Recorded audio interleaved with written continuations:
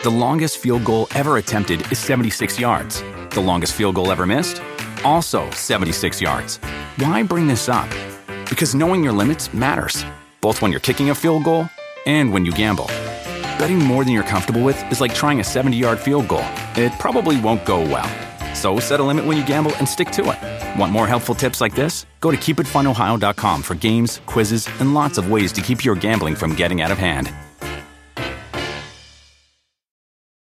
Do you want a beautiful lawn? Enter TruGreen, the easiest way to get a great lawn. Just water and mow, and they'll do the rest. Weed control, fertilization, aeration, and more. TruGreen is the official lawn care treatment provider of the PGA Tour, and they have a verified best price, which guarantees you the lowest price with no compromise on quality. You do you. Let TruGreen do your lawn care. Visit TruGreen.com, TruGreen.com, to get the best lawn at the best price with the best people. Guaranteed. Talk is Jericho, baby. Talk is Jericho. Talk is Jericho, mama. Talk is me. So I was watching Indiana Jones, Raiders of the Lost Ark the other day, and to an extent the Holy Grail, but more specifically Raiders of the Lost Ark. And I was just kind of really thinking about Nazi Germany and just the whole situation there. And obviously Indiana Jones is amazing, and I'm also a huge fan of Inglourious Bastards. And I wanted to know more about the topic of Nazi Germany and really kind of delve into it. And I just happened to meet somebody who has studied this and has been to Auschwitz and made a short film there. And it's Hannah Taylor, who I met in England, and she's a wrestler, she's a Twitch performer, she's a horror movie expert, and very, very knowledgeable about this topic of Nazi Germany. So how did you originally start getting into this? Because it's such a deep, dark subject. So when I was growing up, my dad was like hugely into history, and he used to take me to all these museums when I was younger. And then I started watching movies, like more movies as a teenager. Do you know when you kind of become a teenager and you get more and more into what cool films are? Right. And I ended up studying film at university, studying my master's degree as well at university. Which university? Liverpool. Liverpool, right. Yeah. So I did a couple of kind of essays on how Nazis are portrayed in cinema and how it's influenced cinema. And then in my third year for my bachelor's degree, we were tasked to make a documentary. And the documentary could be pretty much anything we wanted to do. And I'm like a huge fan of Dziga Vertov, who did a movie called Man with the Movie Camera. I think it was the early 1920s, and it's an observatory documentary. So it's kind of when you go to a place or a city and you just have a camera. It's like the Man with the Movie Camera, it's the name of the film. And he just filmed all these cool things. And I was like, that's the kind of documentary I want to do. And it sounds kind of pretentious and maybe a little bit. But you are a film student. Yeah, of course I'm a film student. I have to be pretentious. But I was thinking, okay, what type of documentary do I want to do? And, you know, I've always had this interest in World War II history. And I've always wanted to visit Auschwitz-Birkenau. But then as I started researching more into it, I was like, Auschwitz is a place, but it's actually in a town. And it's in a town called Auschwitz. And I hope I pronounced that right, because there was a few different pronunciations. Like, there's an English way of pronouncing it. And then when we were there, the people who we spoke to pronounced it a little bit differently. But anyway, I was researching about the town, and I came across this photographer who went to Auschwitz, and they just did still photography, and they called it the shadow of Auschwitz. And it was, you have the camp, and it's what's outside of the camp. And interesting. It was, and I was like, people don't realize it was in an actual town. Yeah, I always thought Auschwitz was the name of the town. So I think I hope I remember this correctly, because I do have memory problems, but I believe, I think during the Second World War, they actually renamed the town to Auschwitz, and it was after the war that it went back to its original name. So there was like a group of us at university, and we kind of self-funded, pay for our own flights, pay for our hotels, and we stayed in Krakow. And we went over there, and obviously to do this type of documentary, and even when I was writing about films at university, you can't just write about film. You have to have the context of what was going on at the time. you can't go and analyze a film such as like Dead Snow, Inglourious Basterds, Indiana Jones without having the context of what happened during the Second World War. What was going on then, right? So we went over there and we stayed in Krakow. You have like places like the Schindler's Factory, the Jewish Quarter, but you have to take a bus that's around 2 hours to get there. Right. And so when we first went, our phones didn't work. So this is a few years old. I was only like 20 years old when I was doing this. So where is this in accordance to like what bigger city in Germany is it? Oh, it's Poland. Oh, it's Poland. That's Poland, Russia's. Poland, yeah. Oh, wow. So I didn't know that. Okay. So Krakow, we stayed there, but then you have to travel 2 hours to get to Oswiecim. There's trains, there's buses. Right, of course. So What did you see when you got there? well, when we got there, we got dropped off this bus. Our phones weren't working properly, so we got dropped off on the bus, and we had no idea where to go. So it was a weird start because we had all our film equipment with us. We were like very young. So we started walking. We were walking in the opposite direction. So Auschwitz was the opposite direction. So we ended up walking to a row of houses and a little kind of, I guess it would be like a suburban kind of street. Yeah. We had nowhere we were going. So we went into this, there was a bakery there. And at first I thought, wow, there is Auschwitz, like is 5 minutes away and there's a bakery right here. Yeah. That to me was this place where all these millions, well, hundreds of thousands of people died, and then you have a bakery. Yeah, just right there. The two sides of humanity, right? Yeah. So we went into the bakery and we were like, do you know how we can get to Auschwitz? And we tried to buy some of the baked goods to say thank you, and they weren't even taking our money. They were such nice people. Uh-huh. And then I think the woman who owned the bakery grabbed her husband, and her husband drove us to Auschwitz. So when we got there, one of the things I'd always heard before I went to Auschwitz from people I'd spoken to who had been, or from what I'd read online, was there was no wildlife there. There's nothing there. But when we went, there was crows, there was squirrels around. So for me, that's kind of more ominous that you have this awful place and people say, oh, there's no wildlife here. But there is. Did you go inside? Yeah, so there's Auschwitz, and then there's Birkenau. And then there's technically one called Auschwitz 3, but that's further away, and it's basically just rubble now. Right. So Auschwitz, it's more of like a museum. So when we went in there, you go on like tours, and there was the room full of hair. So, and then the room full of like spectacles, glasses that they'd taken. What's the room full of hair? So you go in and it's kind of, there's no photography there from what I remember. Like, you can't film anything, you can't take photos, which is completely understandable. So you go in, and what I remember, it was like a huge glass case. I don't want to say how many feet, but it was very big, and it's just filled with human hair that they put into a pile, and it's filled with human hair. Why the hair from the prisoners? So what they would do was they would shave the hair of the prisoners, and they would use it for textiles. Oh my gosh. So from what I remember reading is they would take the hair and make things like socks out of it and give it to their soldiers. And I can't remember the name of there was recently a car company that they had found human hair that had been used in their cars in the early 40s. Oh, I see. And they found elements of Zyklon B inside the hair, which shows that the prisoners were probably gassed and they'd taken the hair.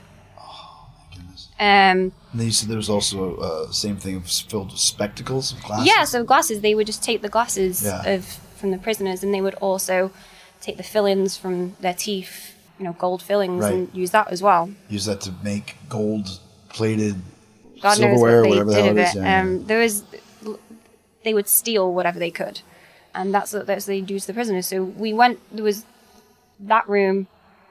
There was the room with the glasses, and then you kind of go outside and you see these they're kind of like cabins, like these where they would keep. There was more of a labor camp, I think. This one. Yeah. And then you walk past, and there was the firing wall, and that was the execution wall where they would shoot prisoners. And they had a very small gas chamber that you went through. And this was just in Auschwitz. And then as you come out of there, so that is more like a museum. So things are set up there for you to see and learn about. And when you go to a museum, you see them in glass cases. So outside of there, this is the more interesting one for me, is you get a short bus and go to Auschwitz-Birkenau. And Auschwitz-Birkenau is very untouched. It's you go in, and everyone knows the train track that runs down the middle. the sign. So that's Auschwitz-Birkenau, and that is where you had the women's bunkers, the men's bunkers, you had the incinerators as well, and the gas chambers. And we were filming there, and it's so strange because it's beautiful. There's trees there, it's landscape. And there was Himmler was the one who was very into organizing the concentration camps and the death camps. He would visit them regularly, make sure they were ran in a way that he saw fit, and he had this idea that these camps have to be near wildlife and lakes because it was pure. And he felt that if these prisoners are in a place that's pure and natural, that will filter into their kind of ideology. So we were filming the bunkers, and I went towards the women's bunkers, and I can't explain how it made me feel, because when you're seeing the stuff behind the cases in the museum, that's one thing, but to be inside these bunkers, and they were so small, and there was hundreds of women in them, and hundreds of children as well, and you realize what they went through. And then it was very cold. We went to film in February, and it was freezing, and the prisoners obviously had to work in those conditions as well for hours on, I think it was less than 500 calories a day. Do you want a beautiful lawn? Enter TruGreen, the easiest way to get a great lawn. Just water and mow, and they'll do the rest. Weed control, fertilization, aeration, and more. TruGreen is the official lawn care treatment provider of the PGA Tour, and they have a verified best price, which guarantees you the lowest price with no compromise on quality. You do you. Let TruGreen do your lawn care. Visit TruGreen.com, TruGreen.com, to get the best lawn at the best price with the best people. Guaranteed. Let me ask you a couple questions first of all, just to kind of put some context into what you're talking about, context. So, first of all, how many millions of Jews died in these camps? They say at least 6 million altogether. 6 million? Yeah. That's unbelievable. Mm-hmm. And why was Hitler so intent on wiping out the Jewish race? So it wasn't just the Jewish race. I don't know if the Jewish race is even the word, the Jewish people, I guess you might say. So it wasn't just the Jews. No, he did target the Jews. But then he targeted homosexuals. He targeted political opposition. He targeted prostitutes, communists. So anyone that didn't fit in with their kind of ideology, that's who they targeted as well. But it was towards the end of the war. So at first they were killing for ideological reasons, but then towards the end of the war. So Auschwitz was liberated in 1944. But then there was still more death camps and gassings going on after Auschwitz. So they were losing the war at this point. So Ravensbrück is the all-women's camp, and what they did is they dismantled some of the gas chamber from Auschwitz because they could be transported, and they brought it to Ravensbrück. And at this point, these camps were so overpopulated because they evacuated all of the Jews and apoliticals from the east and brought them over, and they set up gas chambers in these camps because it wasn't just for ideological reasons. It was because for them at the time it was productive. They couldn't have this many people in the camp, so they were killing essentially for the sake of killing. And so the Jews were the biggest target for Hitler because they went against his ideologies. I honestly can't say the reason. It was social Darwinism. Gotcha. So the idea of like this masked race, this pure Aryan race, the blonde hair, blue eyes that everyone knows about, and they weren't ethnically pure. Gotcha. Essentially. So if they didn't fit in with that, they were sent away.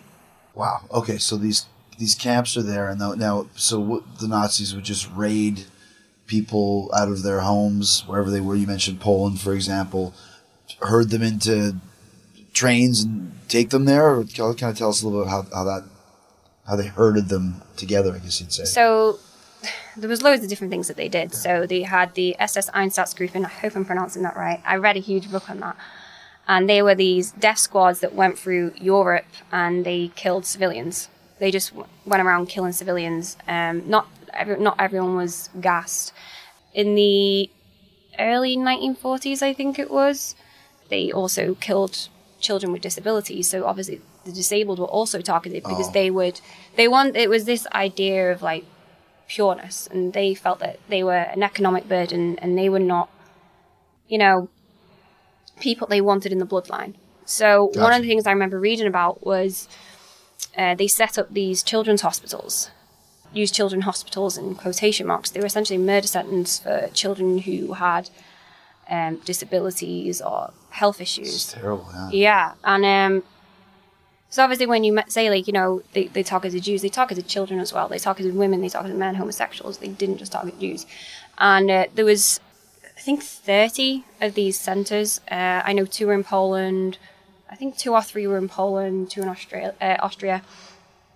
And essentially they would bring children who were medically disabled or had something wrong with them, and they would take them to they were essentially disguised as pediatric centers.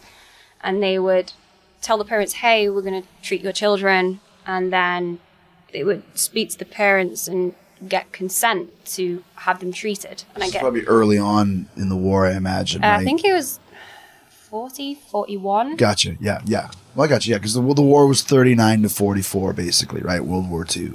So what you're saying is, it's probably, my point is, before everyone knew what the Nazis were all about. Yeah, there's 30 killing wards or special children wards, and I think it was over 5,000 they killed in total. Oh, wow. And the thing is, you hear 6 million Jews, or I think the SS Einsatzgruppen grouping killed over, I think, 200 to 300,000 all through Europe. So 5,000 seems like such a small number, but this is what is so sad. Like 5,000 children had died, at least. Yeah. You always have to say there was probably so many more. So what they would do is they would use incentives to get consent from the parents to give their children treatment. And I use treatment in quotation marks. It was essentially authorized murder. And these parents didn't know that this was going to happen to their children. Of course. Some children died of overdoses of barbiturates, narcotics, others of starvation, neglect, the conditions that they were actually kept in. They were kept in cold temperatures, and they were withheld medical treatment as well. It's terrible.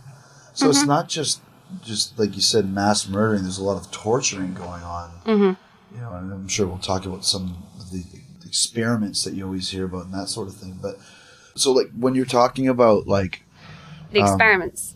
Well, I want to get there, but so what you're saying, but most of the men, there was some that were working there, but mostly they were killed, right? A lot of them were killed. So a lot of the men were used as labor for the war effort. So they were used to make munitions. They were used to make stuff that they would use in the actual war as well. Okay. So it was free labor, essentially. Gotcha. So, for example, Ravensbrück, the camp I mentioned before. The women's camp. Yeah, so there's a book called by Sarah Helm that delves into Ravensbrück.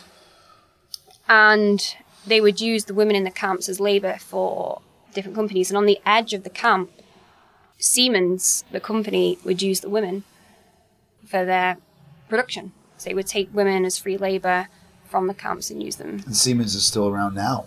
Mm-hmm. Yeah.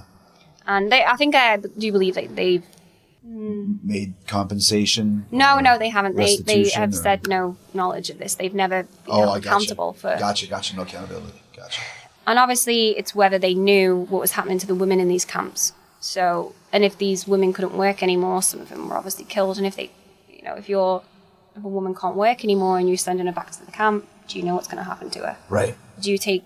Where is the responsibility there for that woman who's working for you? Yeah.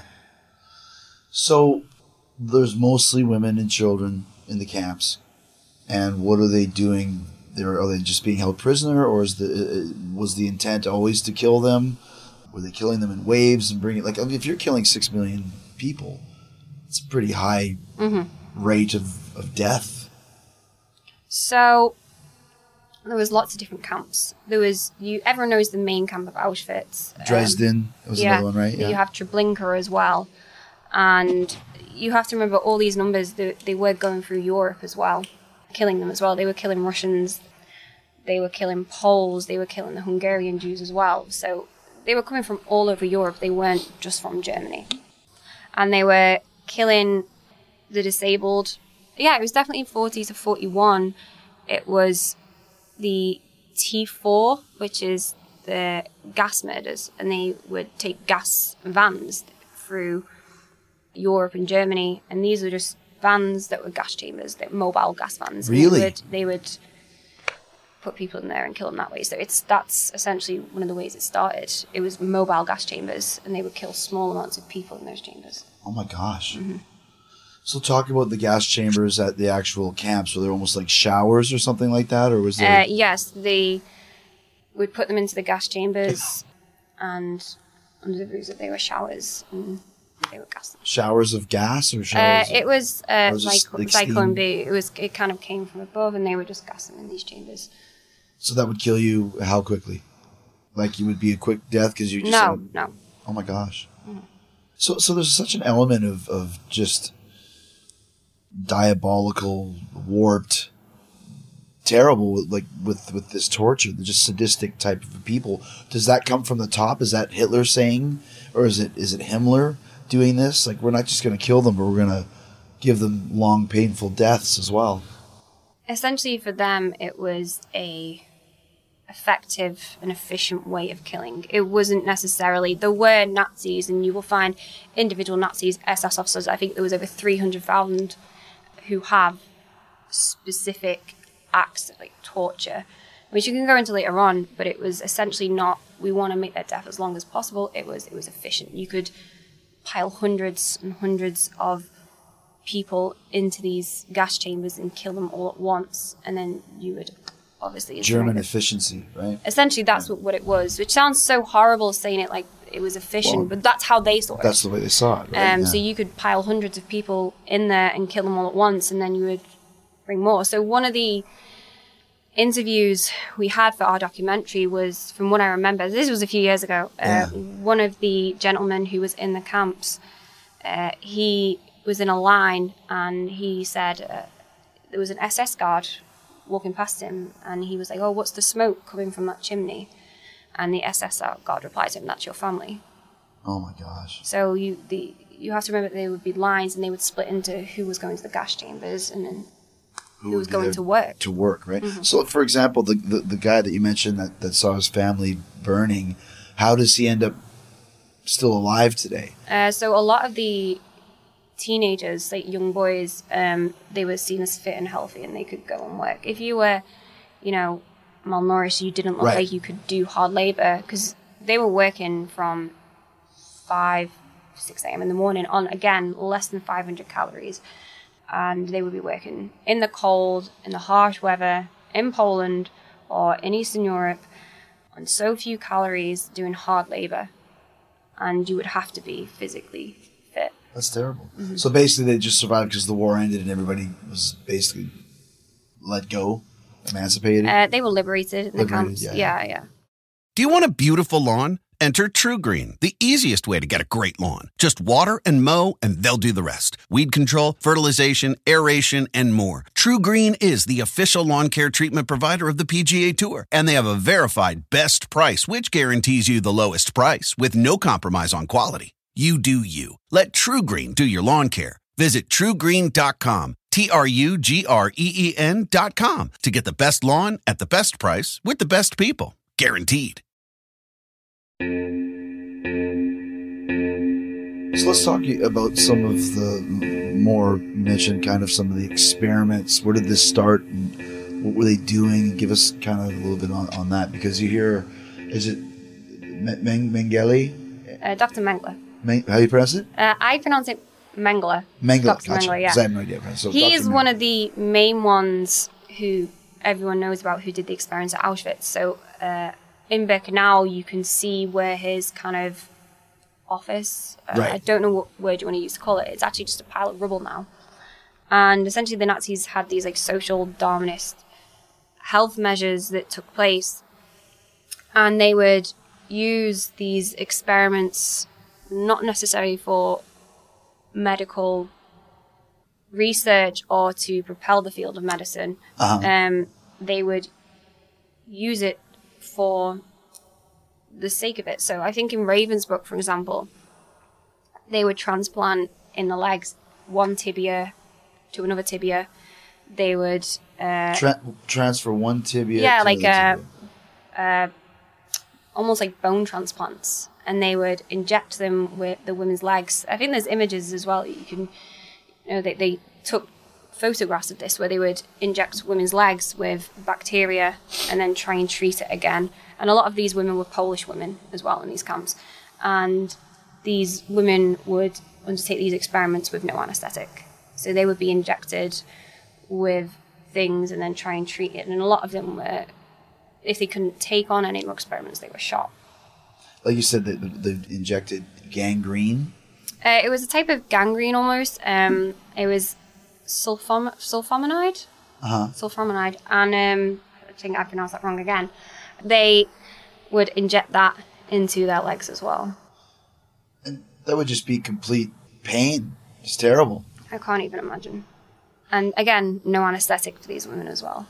Yeah, well, that's, if I'm just actually reading Slayer's Angel of Death, which when you're in high school is kind of the, the opening line of Auschwitz, the meaning of pain, the way I want you to die. But they talk about that, about no anesthesia, pumped with fluid inside your brain, pressure in your skull begins pushing through your eyes. Is this some of this stuff that they do? Burning flesh strips away, test of heat burns your skin, your mind starts to boil. They're testing how much heat you could take, how much cold you could take. That sort of thing as well? Is that what they used to do? Mm-hmm. All the time. And they also, in the women's camps, they would... so abortion wasn't allowed in Germany, but then a lot of these women who were prostitutes would come to the camp and they would be pregnant. So they would perform abortions there with no anesthetic. And the abortions, because they didn't have... Ravensbrück at this time didn't have a kind of incinerator or a crematorium, so... they would perform these abortions, and in the book it, says how after these abortions they would carry the fetuses in a bucket across the camp and put them in the boiler room. Oh, it's just terrible.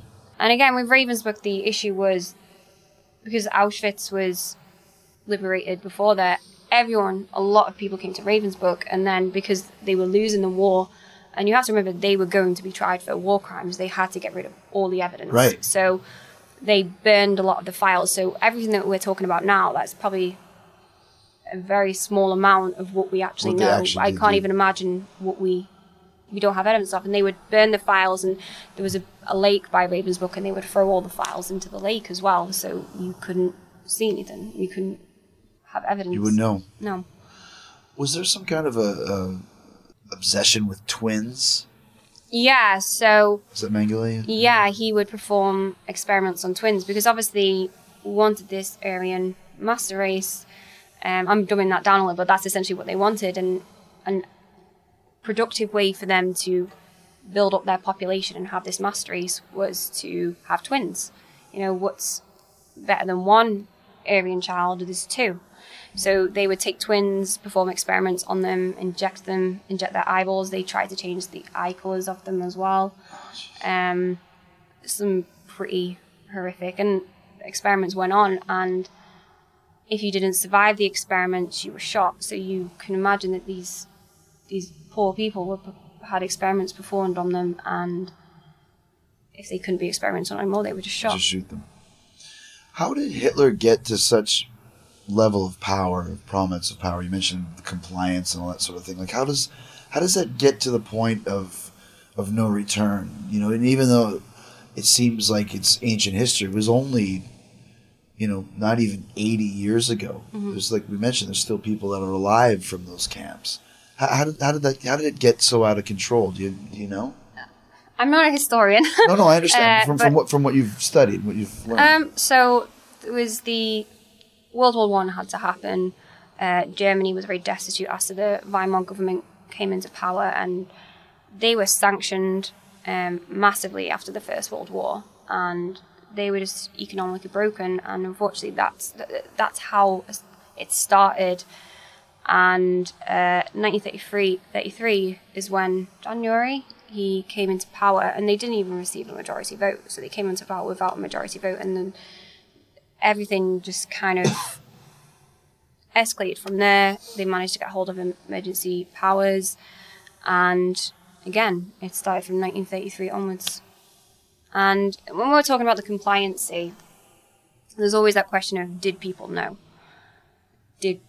were people aware of what was going on? You mean around the world or just within the country? Within the country, Gotcha. but also around the world, of what was going on to the, populations that they didn't favour, and were people officiating their regime, essentially. And it's interesting because I think around in the 40s, the Allies flew planes over Germany and dropped leaflets saying, the leaflets were saying something along the lines of, we know what's going on because of the mass extermination.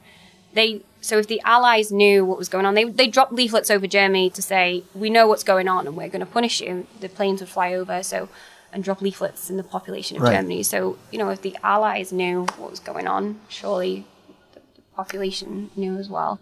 But of course, there was also people who saved a lot of... Let's talk about that, yeah. Yeah, so obviously a lot of people didn't necessarily comply, but they also didn't stand up and say something as well. And unfortunately for them at the time, that was probably an easier choice. Right. But you have to remember, again, like over 300,000 people worked for Hitler. That's 300,000 people that were part of his regime.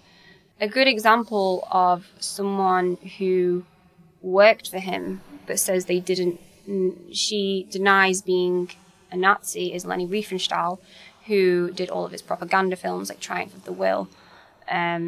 She said later on that she was not a Nazi, but then she made his huge propaganda films. The industry was littered with propaganda because... So tell us what kind of a propaganda film, because there is one in Inglourious Basterds that was actually directed by Eli. Yeah.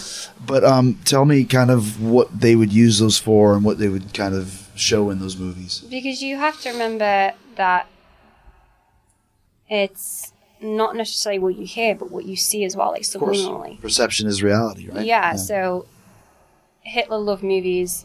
Himmler loved movies. He loved the movie industry, and, a way to get people to take the propaganda was through the medium of film. People can see it, and that's what they did. And Leni Riefenstahl was one of the main directors. Triumph of the Will is probably the most known film, but they also made propaganda films such as, I think it was called The Evil Jew or The Eternal Jew, and it was an anti-Semitic film that portrayed Jews as evil as well. So you have to remember when people went to the cinemas and watched these films, they came out thinking that. Because you have to remember also, when I was a kid growing up, I had no context of history, and when I watched films and Russians were the bad guys because of the Cold War. These American movies portrayed Russians as the bad guys. So as a kid, I got thinking, Russians are the bad guys. These people, they were brainwashing of Germany, they would essentially come out thinking, the Jews are evil. I had Dee Snider on a few months ago talking about Russia and kind of the organization he was setting up, where he was having celebrities read the real reports of what's going on in the Ukraine that Russia people would get that couldn't be filtered through some of their social media. And because if you don't do that, people just believe what they see and read here on TV. So people would go to the movie theaters, and would these be long movies, like feature films, or they'd be some of them were short movies, Gotcha. Some of them a little bit longer, and it was just a way for them to filter across their message as well. Right.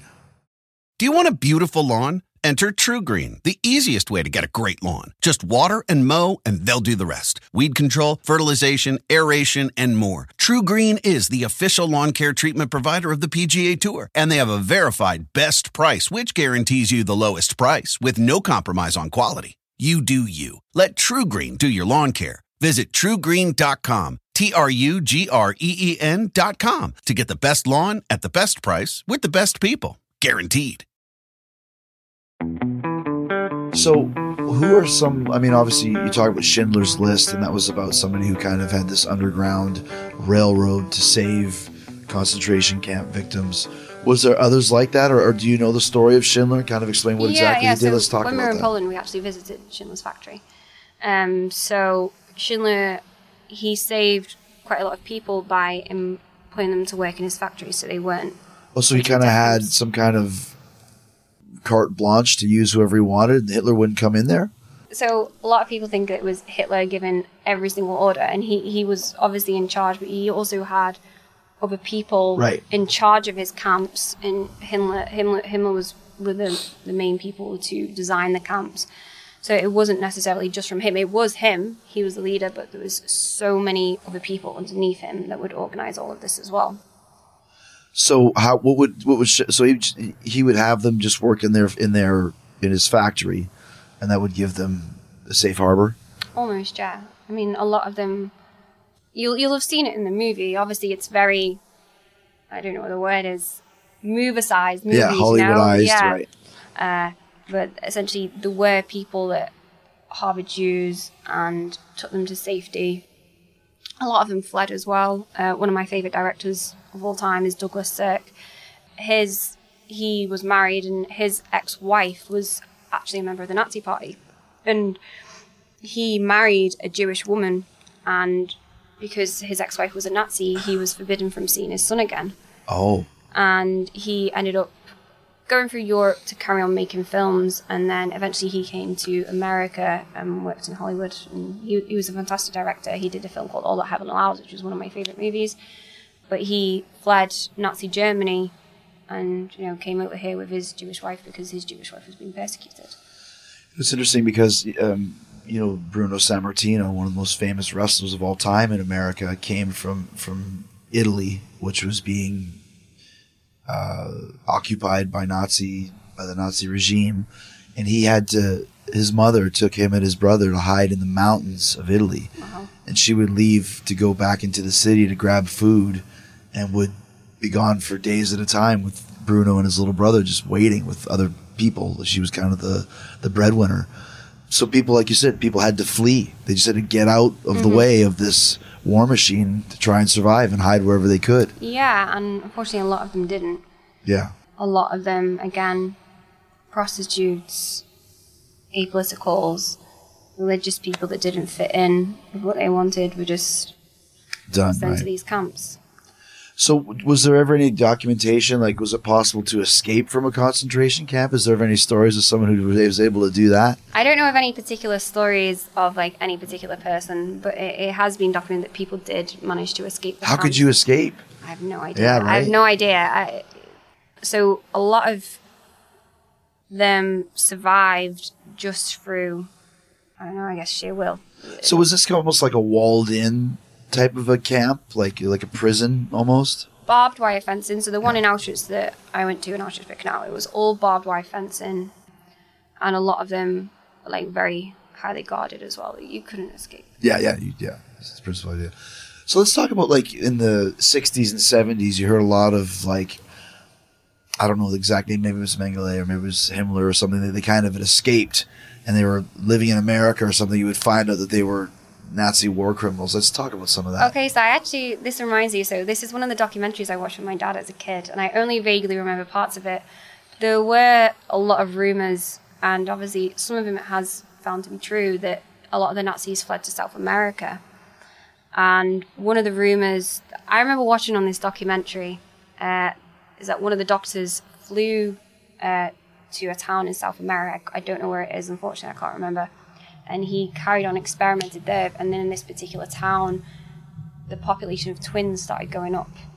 After again, I don't know if this is true. Again, this was on a documentary I watched a long, long time ago as a kid, but it's always stuck with me that a lot of these Nazis fled to South America because they were going to be tried as war criminals because what they did was abhorrent. Of course. And they deserved to see justice for what they did. And obviously you had the Nuremberg trials after where some of them were hung and put into prison, but a lot of them did flee to South America as well. Because there's a famous story by Stephen King called Apt Pupil, short story, where this kid finds out that his old man neighbor is a Nazi war criminal and then starts to basically, torture him to do things that he doesn't want to do, which turns him back into this terrible Nazi killer. It takes place in America. And I remember, like I said, there was a few that you'd see, he called himself Ernie Schwartz, but he's really like Mengele or somebody like that. You would see these guys would kind of get weeded out and found. I mean, a few years ago, they were still getting tried and sentenced to prison.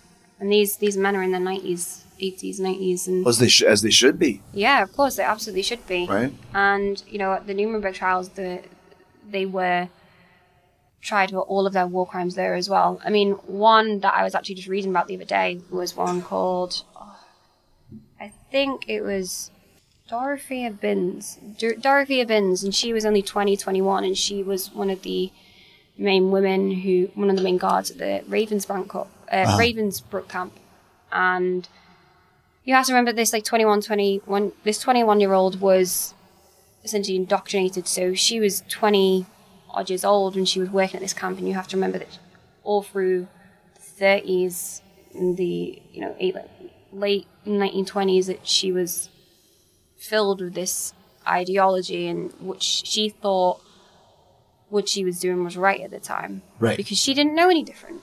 So what she experienced in the camps and how she treated people was the complete norm for her, and obviously she was tried after as well. So I just looked up Mengele, and he did flee to Buenos Aires, where he got a job as a carpenter. And then he moved to the house of a Nazi sympathizer, and then he was finally outed in about 1956, which is crazy. Think about that. That's like 12 years later. He was just living on the lam under a fake ID, and he was found by practicing medicine without a license in Argentina after a teenage girl died from an abortion, and then basically all just came back out again. Like you said, like just reading about how these guys are able to do this and just escape and fleeing through South America. And once again, this is pre-cell phones and everything else that you could do, but it's just amazing to me that those guys fleed. So when Hitler's regime kind of fell apart, they just were able to get out of the country and run away. A lot of them were, yeah. And a lot of them fled right before the end of the war because they knew the war was ending as well. Right. And there are still obviously ones out there who maybe passed away or who got to live their life and with no consequence for what they did. Do you want a beautiful lawn? Enter TruGreen, the easiest way to get a great lawn. Just water and mow, and they'll do the rest. Weed control, fertilization, aeration, and more. TruGreen is the official lawn care treatment provider of the PGA Tour, and they have a verified best price, which guarantees you the lowest price with no compromise on quality. You do you. Let TruGreen do your lawn care. Visit TruGreen.com, TruGreen.com, to get the best lawn at the best price with the best people. Guaranteed. How was Hitler finally brought down? Like, what was the final straw? So obviously it was towards the end of the war. Germany was losing the war, and he killed himself. In the bunker in Hamburg? I think it was in Hamburg, because I know, like, when I lived there, Hitler's bunker is right in the middle, kind of right near the Reeperbahn. And it might not be the one where he killed himself in, but it was a big, black, ugly, like, fat spider in the middle of the city. It just had a vibe about it. Like, oh my gosh, you just see it and you think, oh, there's evil vibes come from that, you know? But you didn't get that when you were at Auschwitz? It wasn't, you got evil vibes. It was just, I can't explain the way it made you feel. It was, I think because also I was filming as well. Yeah. You're kind of like protected from, because you're looking at it through a camera. Right. So obviously I was experiencing it, and then you kind of feel guarded from the horror of it, because I was looking at it through the perspective of a film as well. It's interesting because I know when I went to the pyramids in Mexico, the Aztec pyramids, and you go stand on the altar of sacrifice, which is, I don't know, about 20 flights of steps up, and you're standing there and, like, I'm pretty sure you can see the blood stains in the rocks. At least in my mind's eye, I recall that. But you just feel, like, uneasy. Like, you know something happened here, you know? And it's interesting because I think those spirits and those vibes kind of continue on, like I said, like from the bunker, you know? They should, because it's something that obviously we should never forget, and it's so prevalent to what is going on in the world today. And I've always said that everyone should try and visit Auschwitz-Birkenau if they ever get the chance. They should always read about it, but they should visit there, because I think you read about it in the history books and you can know every single number fact, but being there is different, right? It's completely different. Yeah. And I actually remember, so one of the strangest things for me when I was there actually was one of the stories I'd heard before I went. And again, I've got a few stories that my dad would tell me, because his history teacher, my dad was born in the 50s, so when he's a huge history buff, so when he was taught history in school, everything was so kind of, I guess, fresh. Yeah, brand new almost. Yeah. So one of the stories he told me was when the prisoners would line up for soup was... It was For in a, soup? For soup. Yeah. So there was this huge barrel, and the top, you had to, if you wanted a good portion of the soup that was filled with meat, you had to be in a certain part of the queue. So if you were at the front, you would kind of just get very, very watery soup. And if you were in the middle, you would just, again, get watery soup. But if you were towards the end of the queue, all the meat would sink. So if you were at the end of the line, you would get the meaty part of the soup. But unfortunately, if you went too far at the end of the line and there was no soup left, you didn't get any. Oh, wow. And it was really strange for me, because when I went to Auschwitz, there was a soup machine there. And because I knew this, it felt so strange. And there was soup in a vending machine right here that you could just pay for. Wow. And I was thinking, I remember that story, and I was like, it completely... I can't explain how it made me feel, but it wasn't a good feeling. Right. And you think like, wow, I can pay for You soup. can have as much soup as you want. Yeah, and then these... They had to figure out the place in line to get the best soup. Yeah. You mentioned before about the story about the German shepherds and the dogs. Oh, yeah, I told Since you we're that, talking yeah. about food. So when I was obviously researching for the documentary, I spoke to my dad, because the way my dad spoke about German history, it was all, that's how I got into it. That's He how was quite so knowledgeable about it as well, he was he is so knowledgeable, and he would always be passing me his books that he had read to pass on to me, and I've still got so many of them now. And one of the stories that stuck with me, so I met up with him for a coffee, and I kind of like, had my phone out when I was recording it. And the story was that, again, I don't have any kind of like, this is what he told me that his history teacher had told him. So I don't know the name of the camp, but there was one night a fight broke out in the Russian bunker. And obviously, everyone knows, you've seen the imagery that the Nazis had German shepherds. So they sent in 2 dogs to sort the fight out in the bunker. And when the guards returned, the Russian prisoners had eaten the dogs. That fast. That's what, yeah. That's crazy, right? So obviously you have to remember these men in the bunkers, these women in the bunkers are all starving. The the guards had sent in 2 German shepherds to break up the fight, and the dogs. So they were able to eaten. overpower the dogs and then eat them. Mm-hmm. I mean, that makes perfect sense to me. Like you said, like if you talk about like the plane that goes down in the Andes or the Donner Party. Mm-hmm. There's nothing to eat. They ate eat their what you have, fellow right? passengers, yeah. Yeah. So that's one diminutive story out of Lord knows how many stories. That's one that my dad told me, and again, like I said, like a lot of the evidence was destroyed. And a lot of these testimonies came from people who did survive. So you can't even imagine the horrors of the people who didn't survive. So one of the things I was reading about literally just the other day was, I came across this article, and some people who work in Auschwitz, they'd found a photo album made of human skin.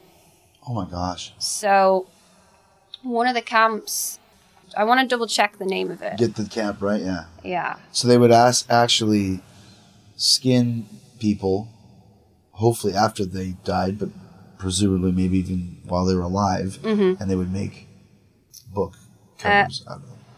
Wow. Buchenwald. I think it was Buchenwald is the camp, and that was where... So there was this kind of, I don't want to say myth, because you don't know if it's true, that was the human lampshades made out of human skin. Right. They don't know if it was destroyed. And did you say you've heard of that already? I've heard of that. Yeah, before, yeah. So obviously it's a kind That's of... a thing, yeah. Right. Yeah, it's a thing that they made photo albums, wallets, lampshades out of human skin. And one of the things that they did find of evidence of stuff being made of human skin was this photo album. I think from what I remember, someone had found it in their attic and from the Second World War, and they must have handed it in or sent it to people. And when they checked it, it was supposedly made from human skin, and it's I think that was in like 2020 that they found it. So there's stuff still being found now of evidence of their atrocities. and I can't remember the name of the woman. She was actually killed by the SS. Not her. She wasn't killed. Sorry, her husband was killed by the SS. And they ran one of these camps. She was sentenced to prison, I think, and I think she killed herself later on. She was one of the people that ran these camps, and obviously I have tattoos, you have tattoos, and some of the prisoners would have tattoos, and they would look at prisoners who had tattoos, and they would take the skin of the tattoos and use them for things like wallets, supposedly. Oh my gosh! So in each prisoner would have a tattoo of like their inmate number. Yeah, of course, but they also just had tattoos in general. Oh yeah. And if they liked the artwork, they would use them for things like wallets. Apparently. Again, these are all things that I've kind of, because of my interest in it, I've read, I've spoken to people, because obviously I went to Poland and I spoke to people, and there's stuff you read, again, in history books, but then there's people who had family there who haven't had books written about them. They haven't been able to give what their mum told them, their grandma told them, and these stories are kind of passed down. Well, let me ask you this. You said that you talked to the one guy who saw his family burning.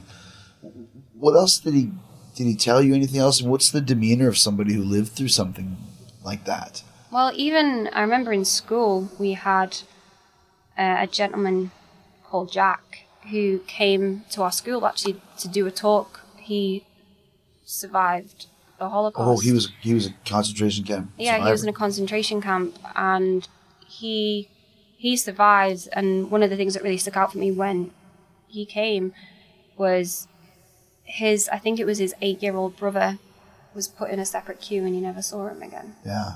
And that happened a lot. Families were split up. Right. And Himmler in particular, for women, one of the biggest kind of forms of torture, I guess, for them was having their children taken away, being taken away from their families. Right? And he punished women differently to how he would punish the men. They would just be separated from their families, from their children. They'd never see their children again.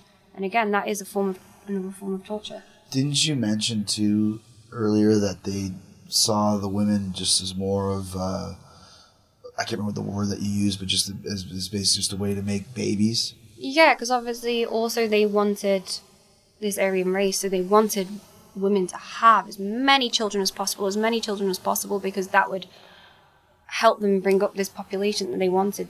So let's say you came in there and you were because you mentioned earlier that Hitler wanted the blue-eyed, blonde-haired Aryan race. Mm-hmm. So let's say you came into the concentration camp as a woman and you were blonde-haired and blue-eyed. Would you kind of be used as a incubator? Well, if you were in the camp, you were probably opposition to them. Okay. So they encouraged what they considered healthy German population to I see. To reproduce. Gotcha. The ones in the camps, obviously some of the women were raped and became pregnant that way, and abortion again, I guess before, was not allowed in Germany at the time. But they didn't want the babies. So they didn't want these undesirable babies that you and have the abortions without anesthesia.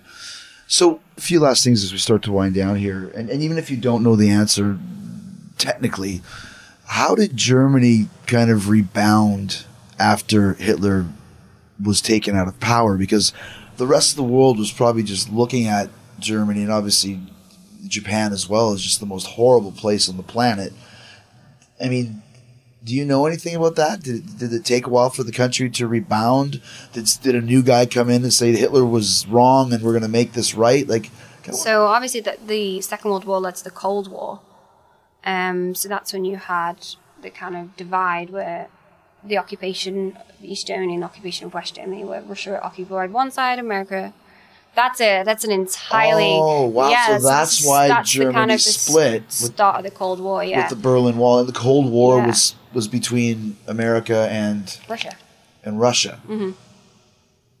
And why did Russia step in? Because they were just the next one in line? Russia were also helping liberate the camps at the time as well. Oh, I see. So the Russians liberated Auschwitz. And then the Americans were also in the war. And then they were both... But just to clarify, so the reason why the Berlin Wall came was because there was West Germany and East Germany. Mm-hmm. It was one side still more Hitler supporting, the other side was No. Or? So one side was very kind of communist. The other side was the American side, essentially. Oh, I see. Mm-hmm. Interesting. I didn't know that. I never knew why. There was so much that came from the Second World War. so much that came because of this. Yeah. And also that's why some of the stuff we're still only learning about today from the Second World War didn't get kind of, I guess, known at the time, because so soon after the Second World War we had the Cold War. It went right into another. Yeah. I never knew why there was a Berlin Wall. It's interesting. See, you taught me something. Taught me a lot of stuff. I guess last question for you. Could something like that ever happen again in the modern world? I mean, could you ever see, because you think of Hitler, like that was almost kind of an antichrist situation where the most evil guy takes his control and takes his power. And we've seen, elements of that since. We're even kind of going through it now with what Putin's doing with the Ukraine. But I mean, could that ever happen again? It has happened again. There's been genocides in other countries around the world. So it's something people say we learn from history, but this stuff is still going on in the world, and that's why we should never forget things like the Second World War and the mass extermination of so many populations, because genocide is still going on in the world. That's a great point, though, and that's why I wanted to do this today, was people need to remember and never forget what exactly we're talking about here. What's the final solution? Is that something that was known for the Nazis? Yeah, so the final solution was Hitler's final plan to exterminate all of the Jews. Gotcha, that's what he called it? Mm-hmm. Gotcha. Yeah, I mean, such a evil person, and whole evil mindset, but the entire regime was evil. There was so many. I have so many little kind of like stories and little notes that I've read from certain individual officers who ran these camps, because it wasn't just Hitler wasn't running these camps. He had men doing it for him. That's what people need to remember as well. There was so many individual evil people that participated. They kind of took the ball and ran with it in another direction. Yeah. Kind of the that's abuse of power. Yeah, okay. completely. And that's what people have to remember as well. There was so many people part of this. They were all throughout Germany. A lot of them worked in the camps. There were women who were guards in the camps as well. And what was interesting was Himmler gave the women dogs for their weapon of choice. So the women went around with dogs because they would run the camps differently. So Himmler felt like women should run the women's camps. There were obviously men in charge of the women, and they would give them dogs to take charge of the camps. Wow. Yeah. But then one woman who, her name is gone, she ran the Ravensbrück camp, and she apparently did such a good job there that they sent her to Auschwitz, and it got to the point with her that she was fired from Auschwitz and went back to Ravensbrück because of what she saw in Auschwitz. The horrors she saw at Auschwitz were so bad that she couldn't comply with what they were asking of her, and she went back to Ravensbrück because she didn't physically punish the prisoners. Oh, I see. She would use other means of punishment. But then you had other women's guard who would physically punish and torture the women as well. So that's what's really interesting, because these evil people, they have levels that they wouldn't go to, but even the levels they would go to are still abhorrent. Yeah. That makes sense. Yeah. Is there any books that people can read that you've read that you think explain a lot of? So one of my favorite books that I've read, I think 3 times now, is called If This Is a Woman, and it's by Sarah Helm. It's about If This Is a Woman, it's by Sarah Helm. It's one of the Ravensbrück camp books. It's probably the main book on it, because so little research was done on the women's camps. Right. They only started researching the women's camps around the 90s, because the women were kind of like a forgotten part of the Holocaust. Right. Another book is called the SS Einsatzgruppen, and I can't remember who wrote it. Maybe we can find it and put it in a link below. But it's an orange book that I remember buying when I was 16 or 17. And that goes into the details of the Einsatzgruppen, who were the death squads that went throughout Europe. So you can read and learn about all the horrors that went through Europe and what people had to endure as well there. You're amazing, Hannah. Great stuff, and thank you. And like you said, never forget this so that it can never happen again. Mm-hmm.